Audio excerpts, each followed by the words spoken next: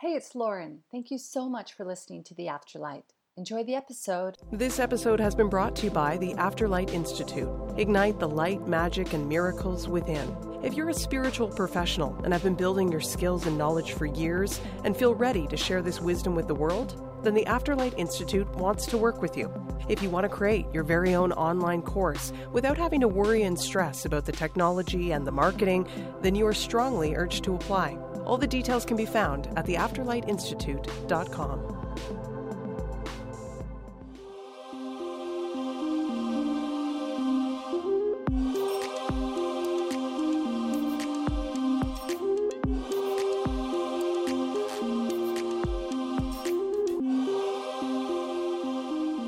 Lauren Grace here, and welcome to the show. My guest today is Lauren Robertson. She is a lifelong psychic medium, having conducted over 15,000 plus sittings and public demonstrations.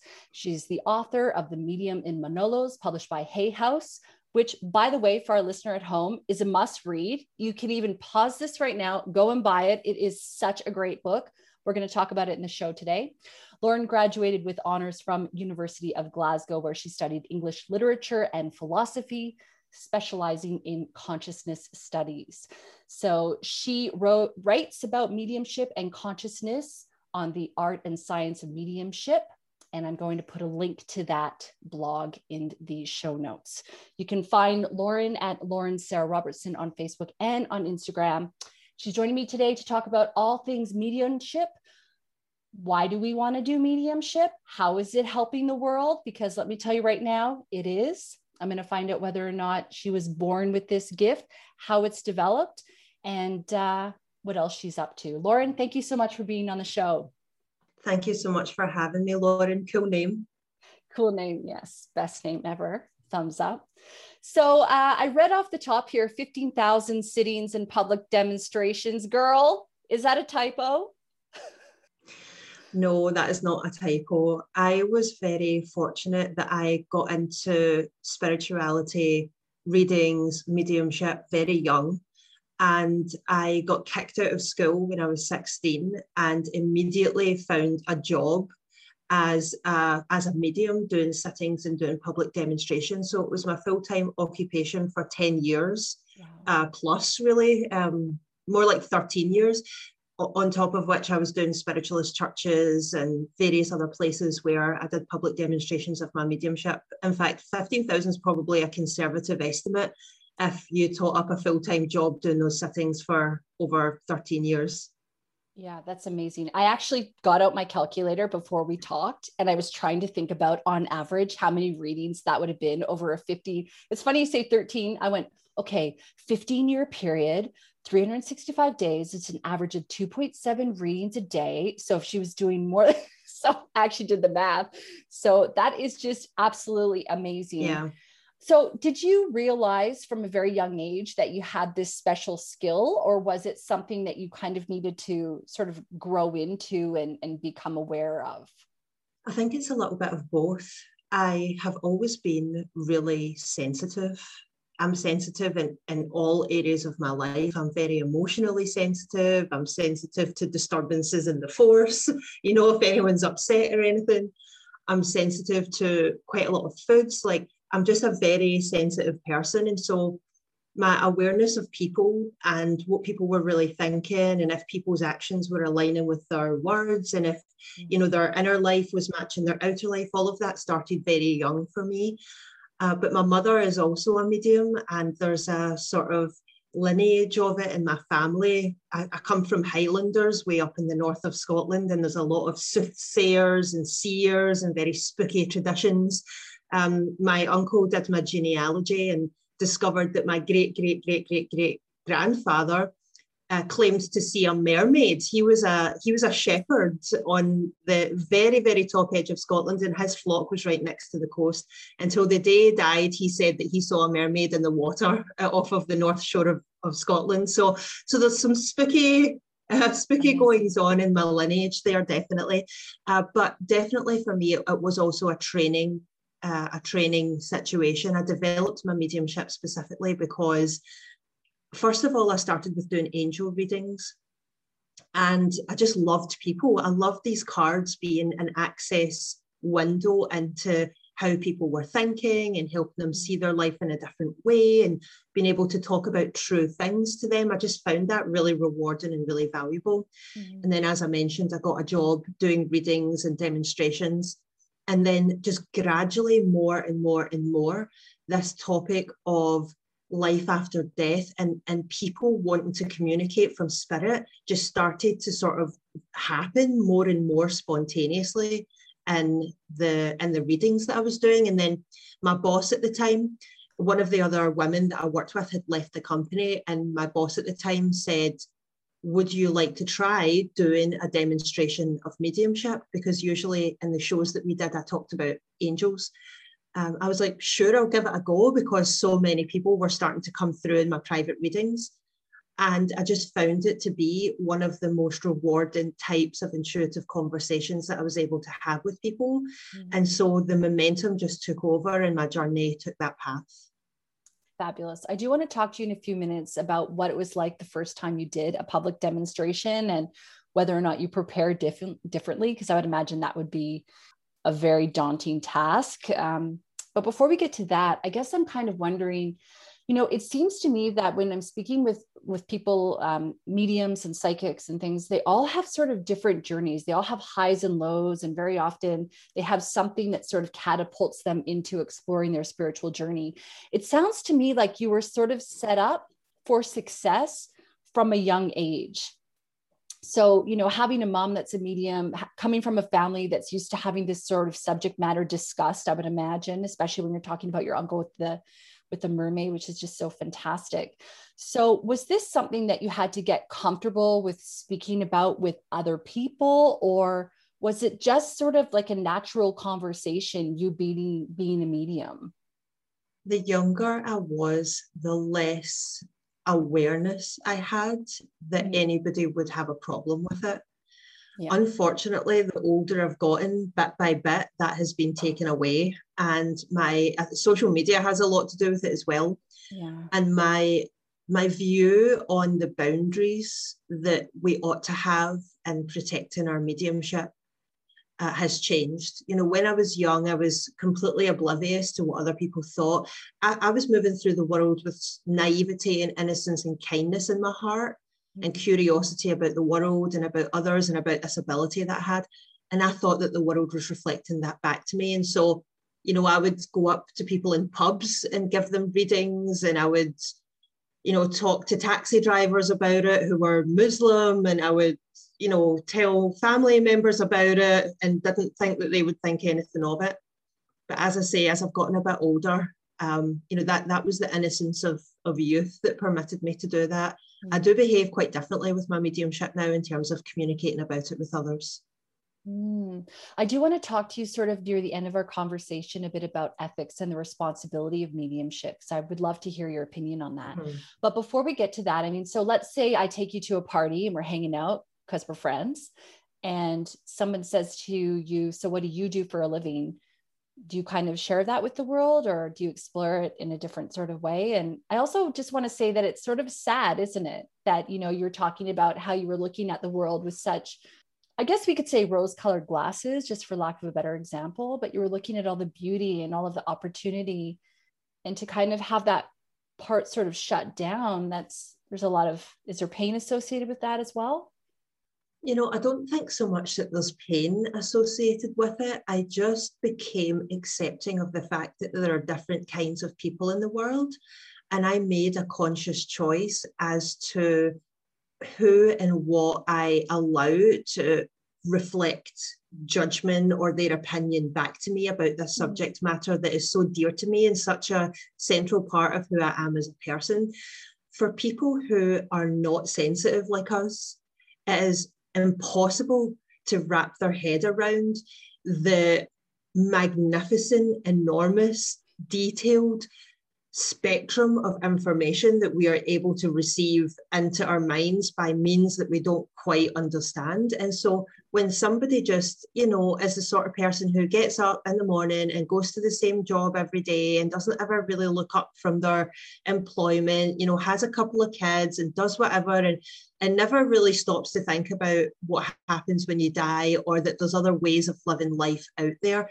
You know, people who are very conservative in their way of being, it's like talking another language to them. Yeah. And so the judgment that comes back isn't even really judgment about you as a person. It's just a complete mismatch in their ability to understand it. I just learned that the spectrum of the way humans are in the world is much more massive than we thought it was. People are not having a cogent experience as we move through this life. You know, people are not seeing the world in the same way. You need only look at the arguments that happen on Facebook, like many millions of times a day, to realize that everybody's got a slightly different angle on it all. So there isn't pain associated with it. It's quite the opposite. I saw it as sort of taking back my power. Because I am so sensitive, I do take things quite personally.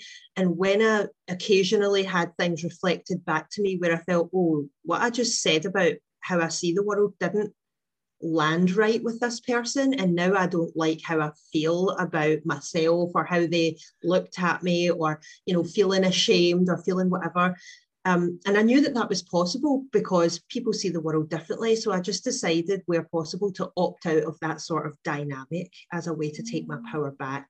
So in answer to your question, Lauren, if you took me to a party, I would read the room very carefully.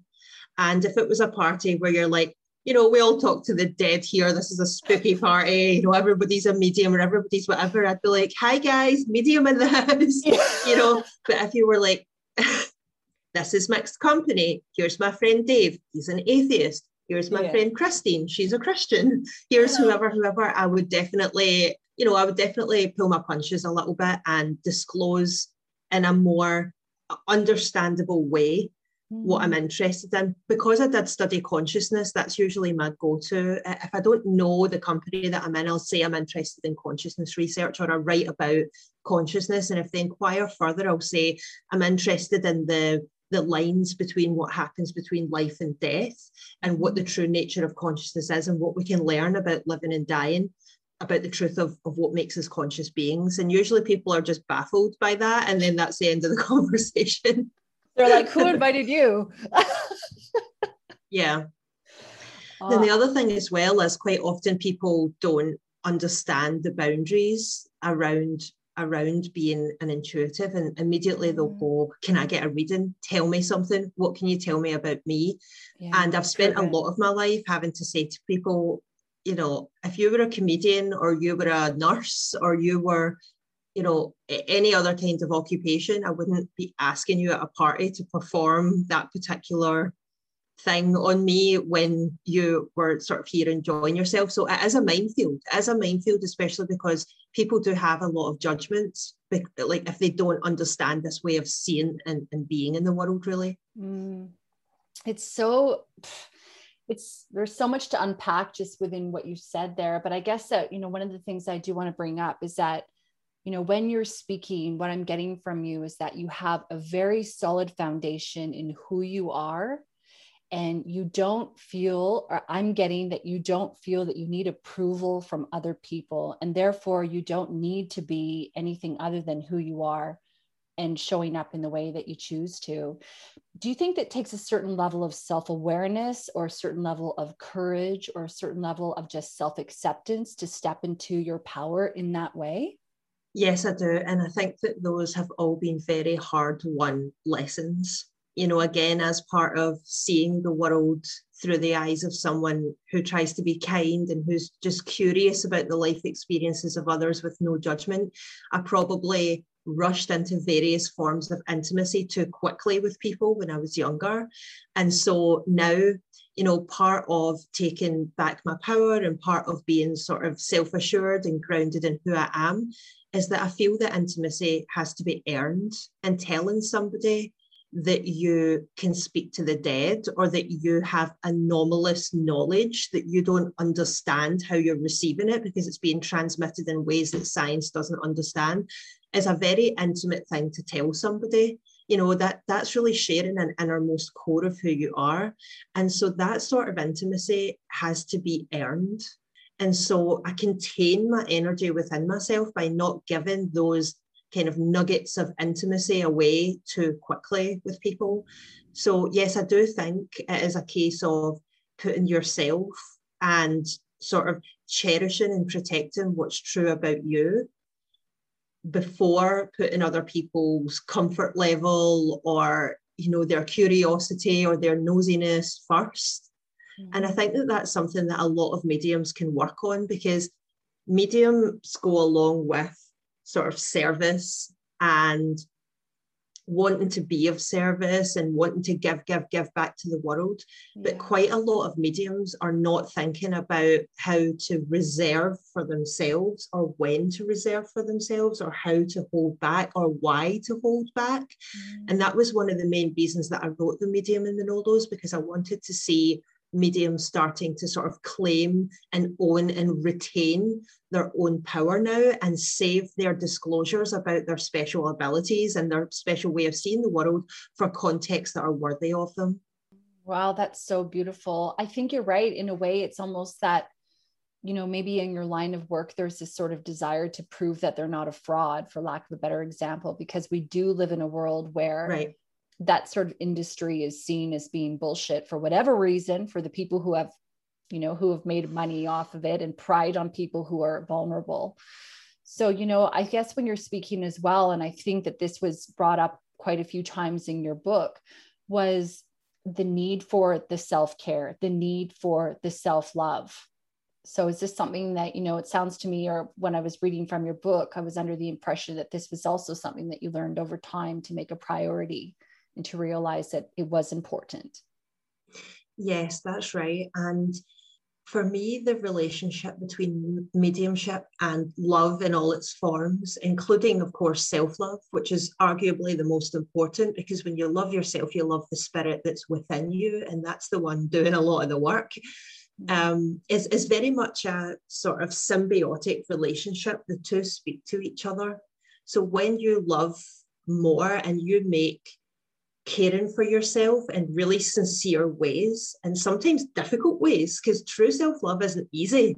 It's about letting other people down a lot of the time. Yeah. And it's about, you know, not breaking apart under pressure, and not being what other people expect you to be, and paying your damn bills on time, and, you know, having hard conversations with people that have hurt you. And, you know, just, it can be hard. It can be hard to love yourself, but it is so worth it in your mediumship, because when the mechanism that I believe is at play when, in terms of self-love and mediumship, is when we're doing mediumship well, we are tuned into a certain vibration, and information from spirit is being carried on those waves, on those vibratory waves to us.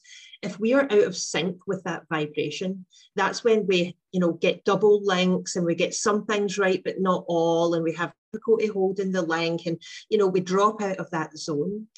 And for me, we get into that zone and we stay in it through a practice of love that happens in your life, not when you're sitting doing your mediumship in the moment. That's just, you know, that's just the race that you train for. But a training has to go on in your life, and that training should be getting and staying in love as much as possible.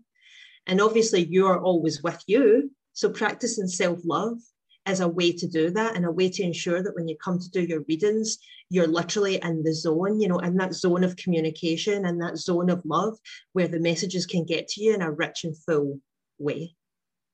You know, I think that, you know, like, because I work with a lot of I mentor clients, and I notice that, you know, self-love is such a theme that comes up on a consistent basis. And yet we live in a world where, in a way, I feel sometimes it's really difficult to make it a priority, or to feel as though we are more important than our children or our dependents or our partner or our parents. And, you know, I guess I just find that, you know, as you learn to grow in self-love, you also can realize that there's sometimes this limiting belief or this program that says that you're not worthy and you're not deserving of that. You explored a little bit of this in your book in relation to your relationship with your father, which I'm under the impression caused some feelings in you where you felt like maybe you weren't deserving of love, or you weren't getting that love from him. Can you sort of talk about that a little bit, and how that relationship sort of affected you and even made you a better medium and helped you to grow into this just amazing woman that you are? Sure, and thank you for that compliment. So my relationship with my dad, the only way I can describe it is I had the sense within myself that because my dad left when I was 5, that I had a big piece of myself missing. I felt that I had not had things reflected back to me that I needed reflected back to me in order to feel happy and healthy and confident and strong, and to know how to let boys and men treat me and what I should expect from them, and, you know, to help bring some rules and structure and stability to my life. And I felt like I was falling into traps as a young woman, as a teenager and in my 20s. And that those traps and those potholes that I kept falling into were the result of this absence in my life. And so I became quite sad and angry and resentful of that. And I had a lot of blame for my father, which, you know, arguably is still justified, that you live a mile away from your daughter and you never choose to see her again. You know, arguably that is a bad thing and there is responsibility there, but I realised that I couldn't do anything about it if I was blaming my dad, because my dad was who he is, and I can't change who he is, and I can't make him say or do anything. So I realised that I needed a point of view that, again, allowed me to take my power back, which seems to be sort of the theme of our chat today. Yeah. And so I went through an experience, which is a kind of long story. It's in the book. Hopefully your listeners will read it and find it valuable. But I found a sort of spiritual mentor by accident, and he gave me some really, really great advice. And he told me that the way to take my power back was ultimately to give my father the kindness that he had refused or was unable to give me. And in so doing, I sort of flipped the script on the position that I was in. I was no longer the abandoned daughter. I was somebody who could go to him and say, I'm sorry, I've missed your birthday for like the last 12 or 15 years or however long it was. And I took my father a gift. And it caused a miraculous change in how I saw myself and how I saw the world. Because when I went to visit my father after all this time and took my birthday gift, I just saw this old man child, just an old man who was really a child, who didn't know any better. And all of the intentional malice that I had attributed to him, which was really the source of the hurt. You know, he's holding himself away from me on purpose. I'm not worthy of his love. You know, he doesn't ever think about me or want to connect with me. Like, all of those thoughts I felt were intentional malice. And I took one look at him and I just saw, like, I am expecting the undoable from this man. And I'm expecting that within him, he is somebody like me, and he isn't. And that was very, very healing for me. And my mediumship completely transformed, because I really believe that we're all spirit. And when we forget that, when we are struggling with our mediumship, or struggling to get the connection, or even struggling to connect to people in life, it's because there have been these separation pains that have piled on top of the truth, which is that we're all connected. And if you can work on yourself and work on your own life to remove those boulders and those rocks that are trapping down and holding down this intrinsic connection that we all share, then you will notice a huge improvement in your mediumship, because you then expose the truth, which is the connections underneath. And when I did that healing process with my father, it lifted just a huge boulder of feeling disconnected and isolated and pain and troubled. It just lifted it straight off of my connection. And so my mediumship just dramatically improved. And part of it was, I felt I had faced the hardest thing I could ever face, because I faced the man that I believed abandoned me and didn't love me. And I faced him from a place of me giving something to him instead of asking for something from him. It was the most terrifying thing I've ever done. And facing that terror and lifting that boulder of pain off of the connection that was getting suffocated underneath, I just transformed my mediumship. You know, I just stopped caring what people thought about me and what I had to say. And you know, whether the connection was right or wrong. And because I was just thinking that the audience were judging me the same as my dad, you know, that the audience thought I wasn't worthy, that the people I was giving the message to wasn't, you know, thought I wasn't worthy, that I wasn't doing good enough for people's love and attention. And so all of that was infecting my mediumship. So when I healed it with my father, the transformation on my mediumship was immediate. It sounds to me as though, in a way, you were playing this small person, like the victim role. And when you took your power back, like you've been saying through this conversation, that you were able to step into your authentic self. I mean, I think that pain has a place in the world. You know, I would say there was some aspect of a victim role that was unintentional or subconscious, but I do also deeply empathize with a little girl whose father went away and never came back, even though he lived only a mile away. I believe that that pain is justified. Yes. And I don't want people to feel like, if they have been genuinely a victim of something like that, that their pain is not justified. It absolutely is. Mm-hmm. But when you get sick of yourself, and you get sick of your own pain and you're like, I just can't live like this or listen to myself think this way anymore, then there is an option, which is, in whatever way you're guided to do or feels right to you, you can take your power back through compassion and through ultimately giving to the situation what you feel it withheld from you. I love that. And actually, I think that's like such a strong sort of thing to think about in life. You know, if you want money, do a donation. If you want somebody to make you feel good, give a compliment. You know, it kind of like, you know, give what you want to see. And I suppose that whole, you know, quotation about be the change you want to see in the world really sort of has a place there. So let's switch gears now just for a little bit. And let's talk about something on the lighter side, which is, what do you believe happens when we die? Oh, that's a great question. Oh God. And it has a really complicated answer. I'm sure. Okay, so as I mentioned, I believe that human personalities and also other things in reality, possibly all things in reality, are ultimately information carried on a vibration or a waveform. I think that our bodies are very dense forms of that, and that when we die, the aspect of ourself that is non-massive and non-material, so the feelings of love that you have for your dog, the memory that you have about going to a fairground as a child, you know, all of these different things that make you who you are, they get released from the sort of anchor, the density anchor they've been living in, which is your body. I think that there are a number of factors that determine whether somebody can be in the zone of communication when they die. And I don't think that that's true of all people. I think that there are different phases in the spirit world, and that it's only some people who want to be or can be in the zone of communication.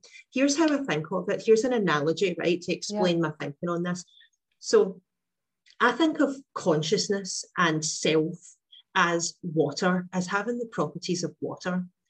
So imagine that you take water and you pour it into an ice cube tray and you put it in the freezer and you freeze it. So imagine that's you being born. So your personality is getting poured into a fixed body, a fixed shape. And you go into the freezer and you live your life in this body in the freezer. And when you die, you get taken out of the freezer and the ice gets popped out of the container that held it. And when the ice that is your personality, that was shaped by the body and the experiences that you lived, when it gets popped out of the freezer, it can hold its shape. So your personality can hold its shape after it comes out of the body. And depending on the specific conditions, which I do not know what they are, but depending on the specific conditions, you may melt or hold your shape for a shorter or longer duration. Eventually, all of this melt back into all that is, and our particles of consciousness get reused, just as an ice cube will eventually rejoin the atmosphere or rejoin the river or even rejoin the sea.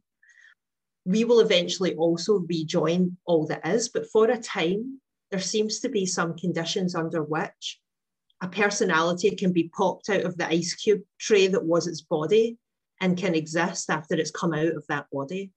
So that's what I think happens when we die. I think that in some strange way, human consciousness has similar properties to water in that regard.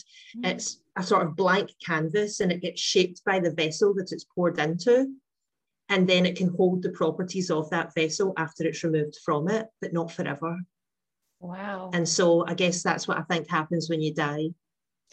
Wow, that's quite amazing. So, I mean, that being said, would you mean also that, you know, when you're doing a reading for somebody, that you're not able to necessarily talk to everyone who's passed over, because there's a possibility that, you know, to go with the ice cube analogy, that they have melted back into the oneness and that they're no longer contactable? Correct. So how do you deal with that when that happens? Yep. Do you try to let people know when they come for a reading to release their expectations at the door, or is it okay to have expectations? I have very clear terms and conditions for both my public demonstrations, which I do very often, and also readings, which I do less often now, because like you, I'm teaching a lot of mediums and writing another book, and I was working on an essay, which I'd love to tell you about just shortly. Yeah. So again, it's boundaries, it's very clear terms and conditions. And I'm not a lawyer, so I can't tell you what to write for all of your listeners out there, but mine specifically say, mediumship is experimental in nature. As such, no specific guarantees can be made. You are undertaking this reading with the knowledge that no specific guarantees can be made. And usually what I do is I will allow, of an hour-long reading, I will allow the client to work with me for 10 minutes. At the end of 10 minutes, I'll say, are you happy to continue? If they say no, I will offer them a refund, which rarely happens. And if they say yes, then that's the sort of verbal contract between us that they're going to take, come what may, of the rest of the reading. So again, it's about being very clear, very transparent, allowing the person the opportunity to step out if they don't feel the connection is right. And, you know, like you say, you can't make any specific guarantees. I have had people come to me completely desperate and cannot get one iota of information from the person that they want. I've had people come to me totally unaware of the person in spirit. You know, they'd forgotten all about them, and suddenly this person just rushes into their awareness with all of the specific information. And then I've had, you know, happy situations where someone's really desperate and the message is there and the most profound healing takes place that's possible. I'm not in charge of any of those things. So my terms and conditions have to reflect the fact that I am in fact not in charge of any of those things. This episode has been brought to you by the Afterlight Institute. Ignite the light, magic, and miracles within. Yeah, I do want to talk to you in a minute about that story that you shared in the book about the woman, and you were giving her a reading. It was basically you were wrong the whole time. You were wrong. But before we get to that, I am wondering, you just sort of touched on it briefly there, but you know, if somebody comes to you and they're really desperate to talk to somebody, do you sort of have a little bit of a time period that you feel people need to wait before they do book a reading with you? Like if somebody passes and they want to talk to them the following day, would you do a reading like that? Or do you think that there needs to be a period of grief that passes before you're able to help somebody? That's a great question. I think that it varies wildly. You know, just like we talked about the personalities of people vary wildly, people's ability to handle grief, whether or not it was an expected or a sudden death. There's so many factors that come into it. So again, I put it in my terms and conditions, and I trust that people will know themselves well enough to know if it's the right experience or not. Usually I recommend people wait and go through the grieving process, but that's not always the case. And again, sometimes it's been taken out of my hands. So, you know, I'll go to a spiritualist church or I'll go to a theatre to do a demonstration, and there will be somebody in the audience whose husband died yesterday. And I can't control that. And the husband's there and he comes through and he died yesterday. And, you know, I don't get to be in charge of that. I try to encourage people. Let me put it this way to you. I think of my terms and conditions as much of the healing process as the mediumship itself, because it's an opportunity to really set the parameters of what you can do and what you can't do, to set people's expectations so that everybody's nice and aligned, and to give the opportunity to ask the bereaved person to reflect and look within and come to their own conclusions if this is really the right opportunity for them. I don't give messages to children. You know, you have to be over usually 18 with me. Sometimes I'll speak to a 16-year-old if they're very mature, because I was out doing this work at 16, so I can't really be a hypocrite in that regard. But usually they have to be an adult. But beyond that, it'll just say in my terms and conditions, you need to be responsible for your own mental health here. If you feel that anything that might be said or left unsaid might cause you more harm, please do not come for this sitting. You know, it is up to you to take ownership of your own well-being, to make the most of this situation. If now is not the right time, then don't come. So again, it's really important that we treat people with, at once, sort of kid gloves and explicit carefulness about what to expect, and also give them the opportunity to know themselves and to make the choice for themselves. It's a kind of funny tightrope that you have to walk, but the best way to do it, in my opinion, is to write it down and have them read it and sign it. Yeah, I think that's a great idea. So how important is it to do the research when you're choosing a medium? You know, there's so many different mediums out there. I mean, do you suggest that people get a style for, like, when I read your book, I was like, damn, if I was going to get a reading, I would choose this girl, because you showed up as the authority and I loved your voice and I really got to know you. So I guess that would be tick that I did the research. But do you find that sometimes people just Google you and your name comes up and that's why they've chosen you? Or do you think there needs to be sort of a reason for choosing a medium? Or is it divinely ordered and it's out of our control? Yeah, again, I think that's a great question. I don't know. The people have come to me in all sorts of different ways, and it's really nice to have somebody come where word of mouth has been at play. Hairdressers are people who, if you do readings for them, they gossip to everybody about the reading, and you can be sure if you've read for hairdressers that you're going to have 20 people, if you've done a good job, calling you up, asking you for a reading, because man, they talk, they really talk.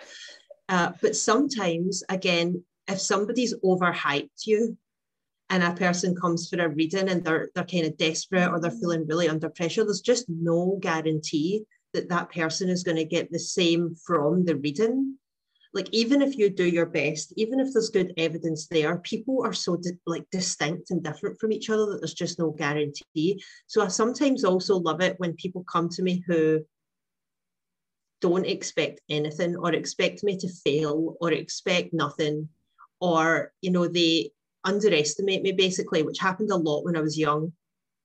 You know, they underestimate what can come through, what I'm capable of, what spirit is capable of, more importantly, and are gobsmacked. And those readings are obviously the funnest and really rewarding and really satisfying, because you see the transformation come over somebody when they think, oh crap, sorry, excuse my language. I'm genuinely not alone. There's like something's watching over me. There's something benevolent that loves me. And you see the transformation come over somebody when they come to that realization. So it's fun to have that gap between somebody being like a bit cynical or underestimating you, and then being able to really, with the help of spirit, come through with the goods.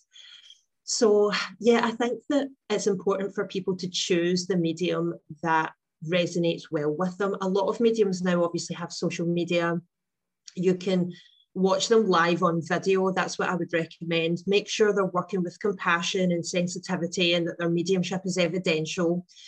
You can ask to see examples of their work if you want. You know, I have videos on social media and various other places that people can see if they request it, to see what the sort of style of my reading is.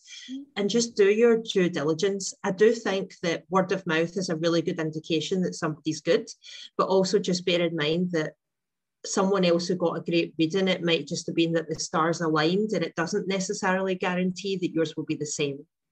So it's a tough thing to choose, but just go with your gut, go with your heart, do your research, check what their sort of refund policies are. Just do your due diligence like you would with a hairdresser or a plasterer that comes to, you know, plaster your wall for you, or anything at all. Just do your research, do your due diligence, and make sure you feel happy with it. So let's talk about that woman who won a reading with you. I think it was like at a raffle or something along those lines. And it turns out that in your reading, you were wrong for pretty much the whole the whole time.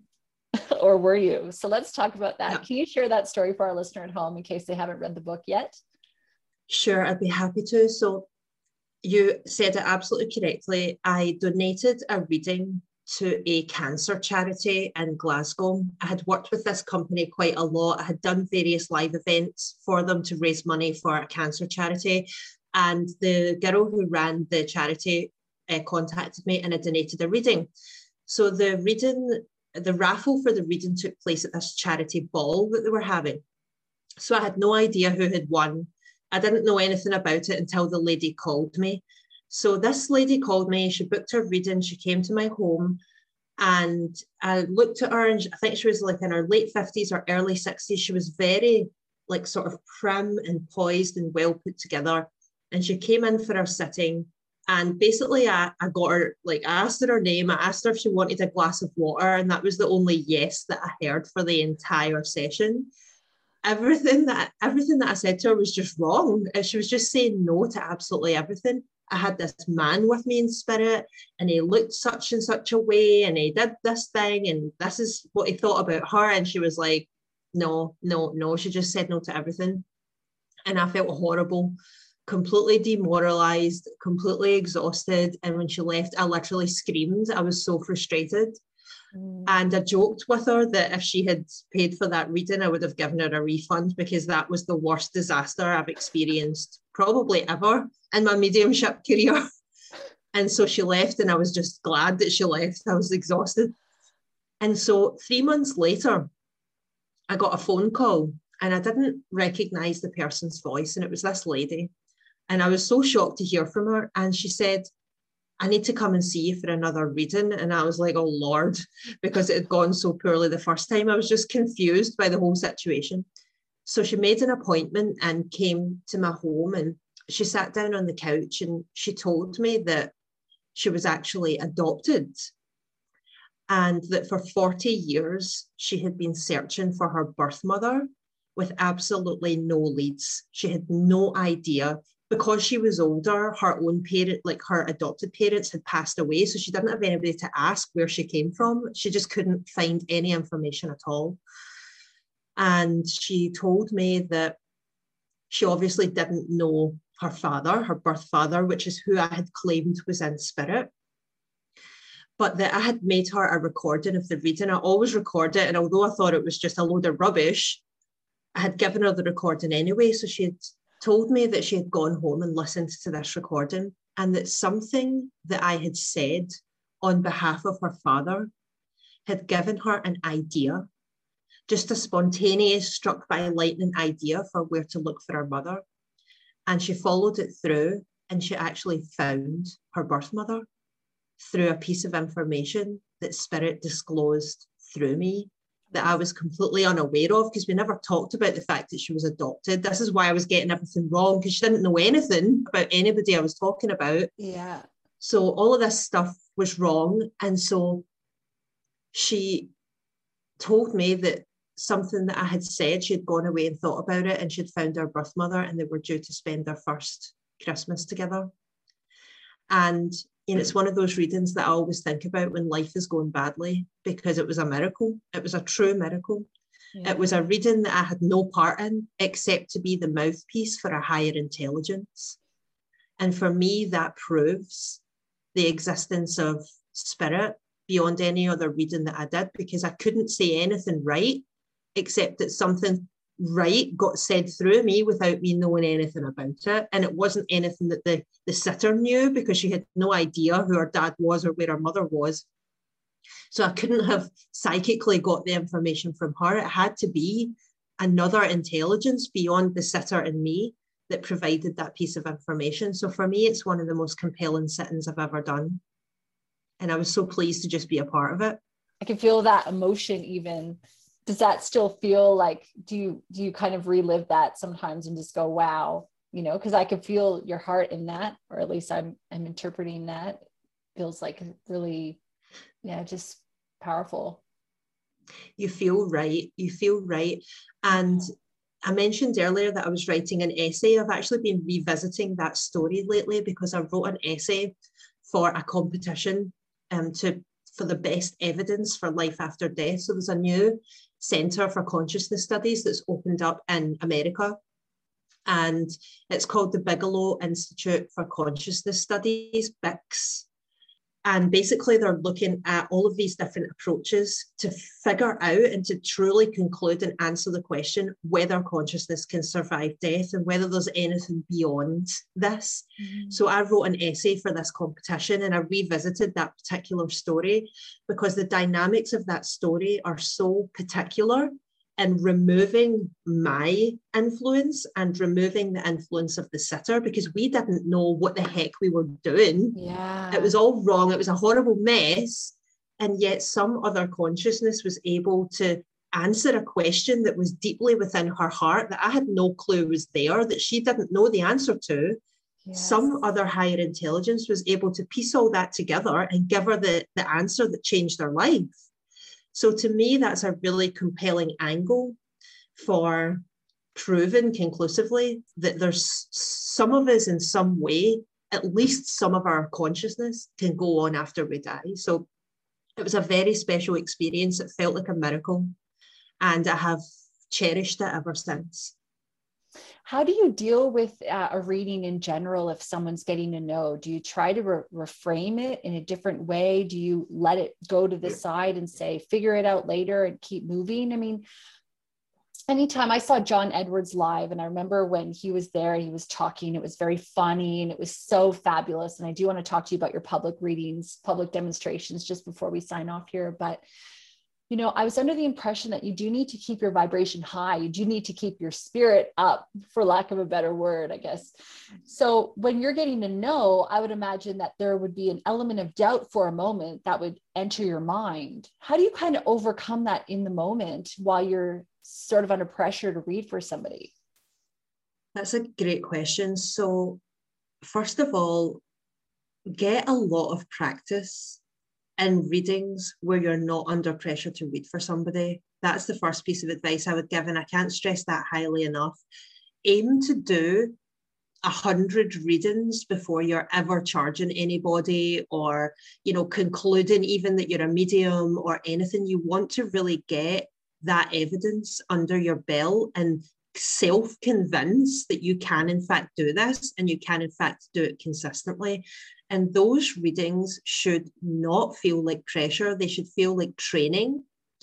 And when you go through those readings, you should be self-assessing and also getting to know the various different reasons why you're getting a no, because it's only for each medium to know within his or herself.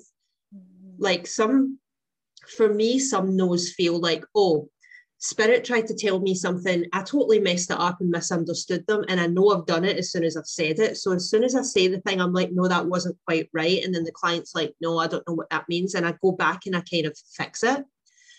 But sometimes it's more complicated than that. Sometimes the client just draws a blank and can't remember what it is you're talking about.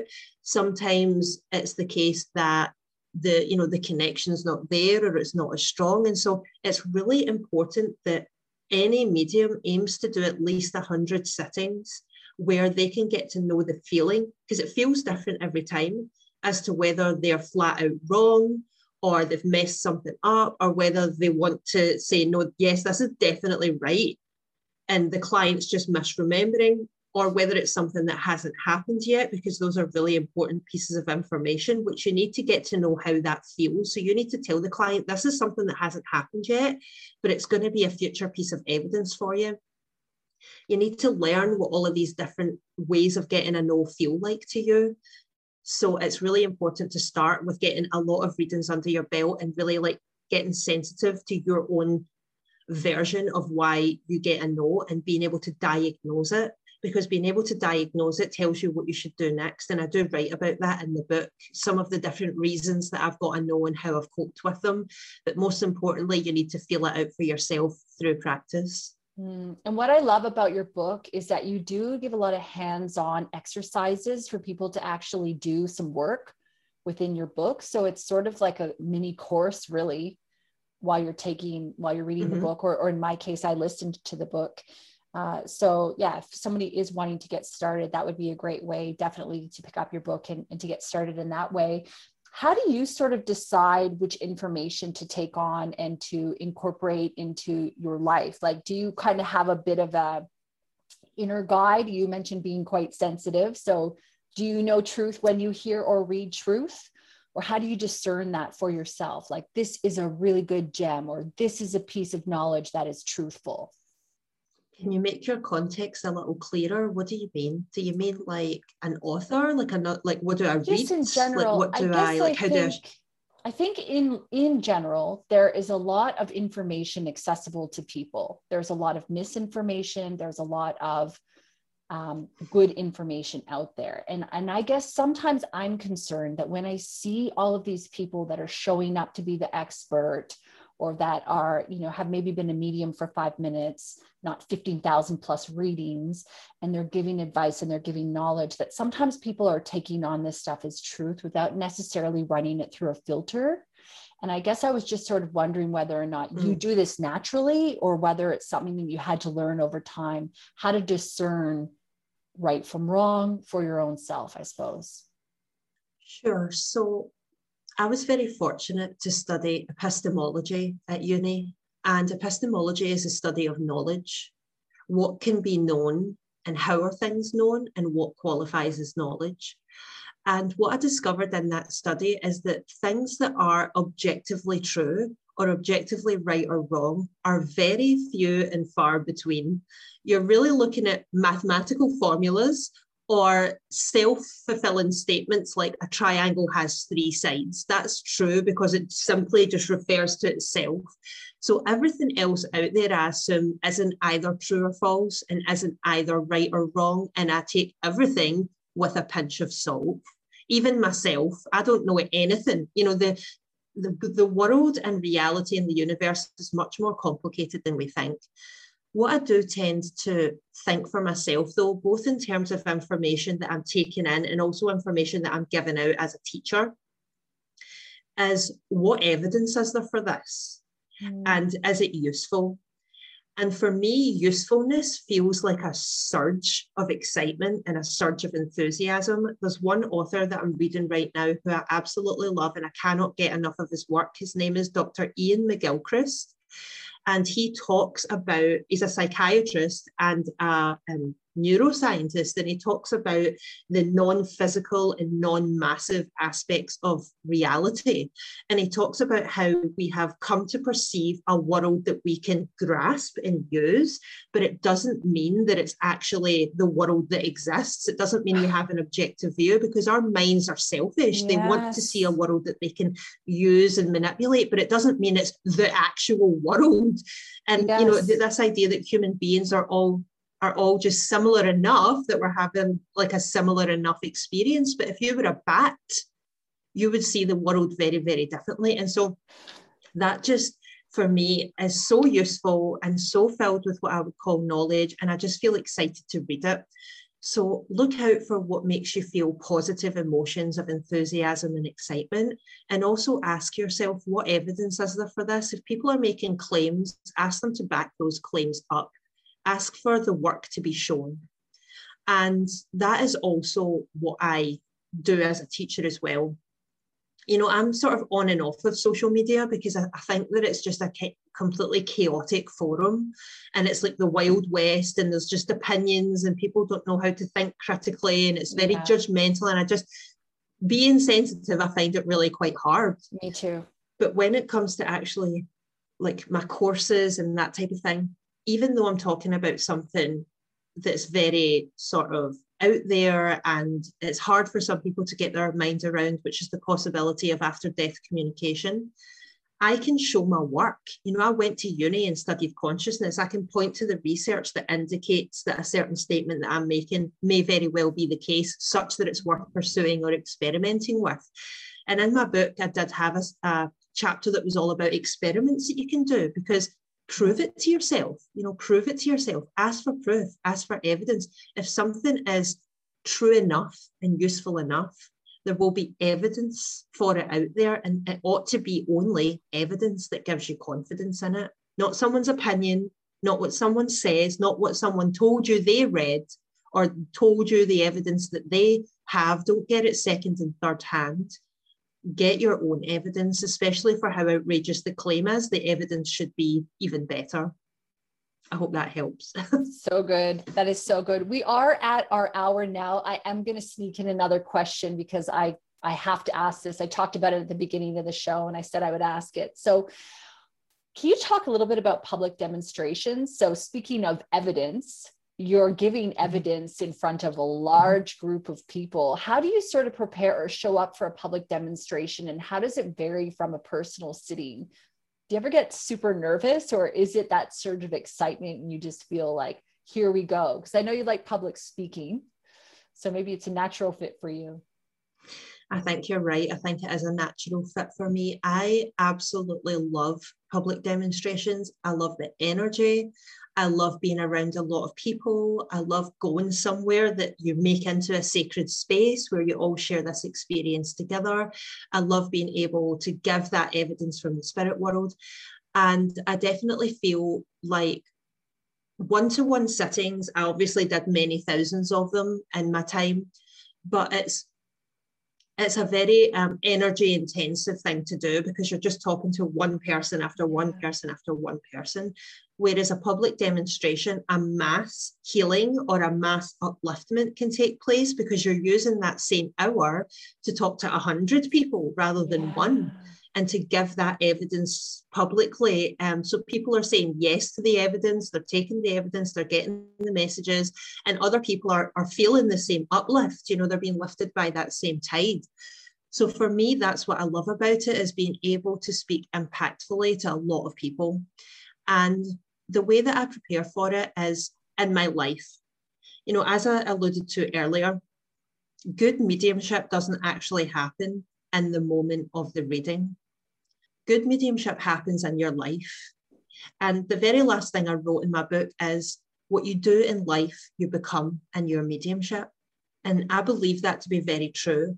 And so it's preparing your confidence, preparing your self-love, taking care of business in life, getting some exercise, getting those happy hormones going, like taking care of your life and getting your house in order in a way that is supportive and self-caring and self-loving, that essentially makes you calm and confident and free enough that when the moment of the reading comes, you're just clear.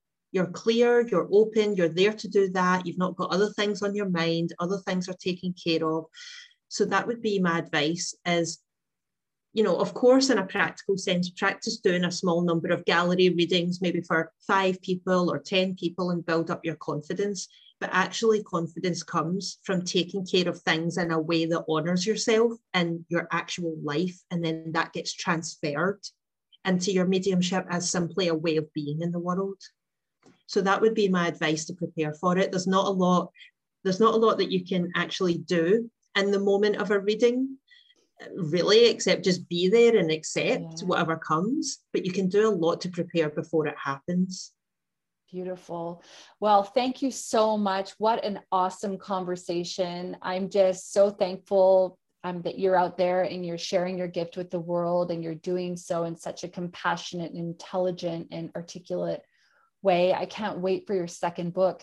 Is there anything that I didn't ask you, Lauren, that you wanted to bring up? You mentioned the essay. We'll put all the links to everything in the show notes for sure. Love to know what's next for you. So please take the time to talk about whatever you feel called to speak on. Thank you. So the BICS essay is announced on the 1st of November as to who won any of the prizes that are available. There's 14 prizes available before the sort of research that's based on those essays starts to take place. So come the 1st of November, we'll know whether my essay won any of the prizes. So at that time, it will be available to read. And the only place that it will be is either on the BICS website or on my Substack, which is the Art and Science of Mediumship. And I write about consciousness and mediumship there, and you can subscribe for free. And there's also an option to become a paying subscriber. And if you do, you can attend mediumship dems with me for paying subscribers only. You can ask me questions in the comments and get some coaching on your mediumship. You can shape the conversation and choose certain topics for the essays that are to come, so I can answer your questions specifically. So it really is worth doing at only £9 per month, or £90 for the year, which is about $120 or $12. And so I would love for you to join me on there, and that's where my essay will be published come the 1st of November, so you'll be able to read it. I am working on a new book that's going to be based on what I wrote for the essay, but I can't talk about it until the judging takes place. So yes, please come and see me on the Art and Science of Mediumship, which is simply mediumship.substack.com. Perfect. And I'll put a link to that in the show notes. Well, thank you so much, Lauren. Come back anytime. I love speaking with you. Thank you, Lauren. You too. Thank you so much for having me, and thanks for tuning in, listeners. Hi. Thanks so much for listening to the episode. I hope you enjoyed it. If you did, please leave us a review where you listen to your podcast and share it with your friends. Thank you. New episodes every Thursday.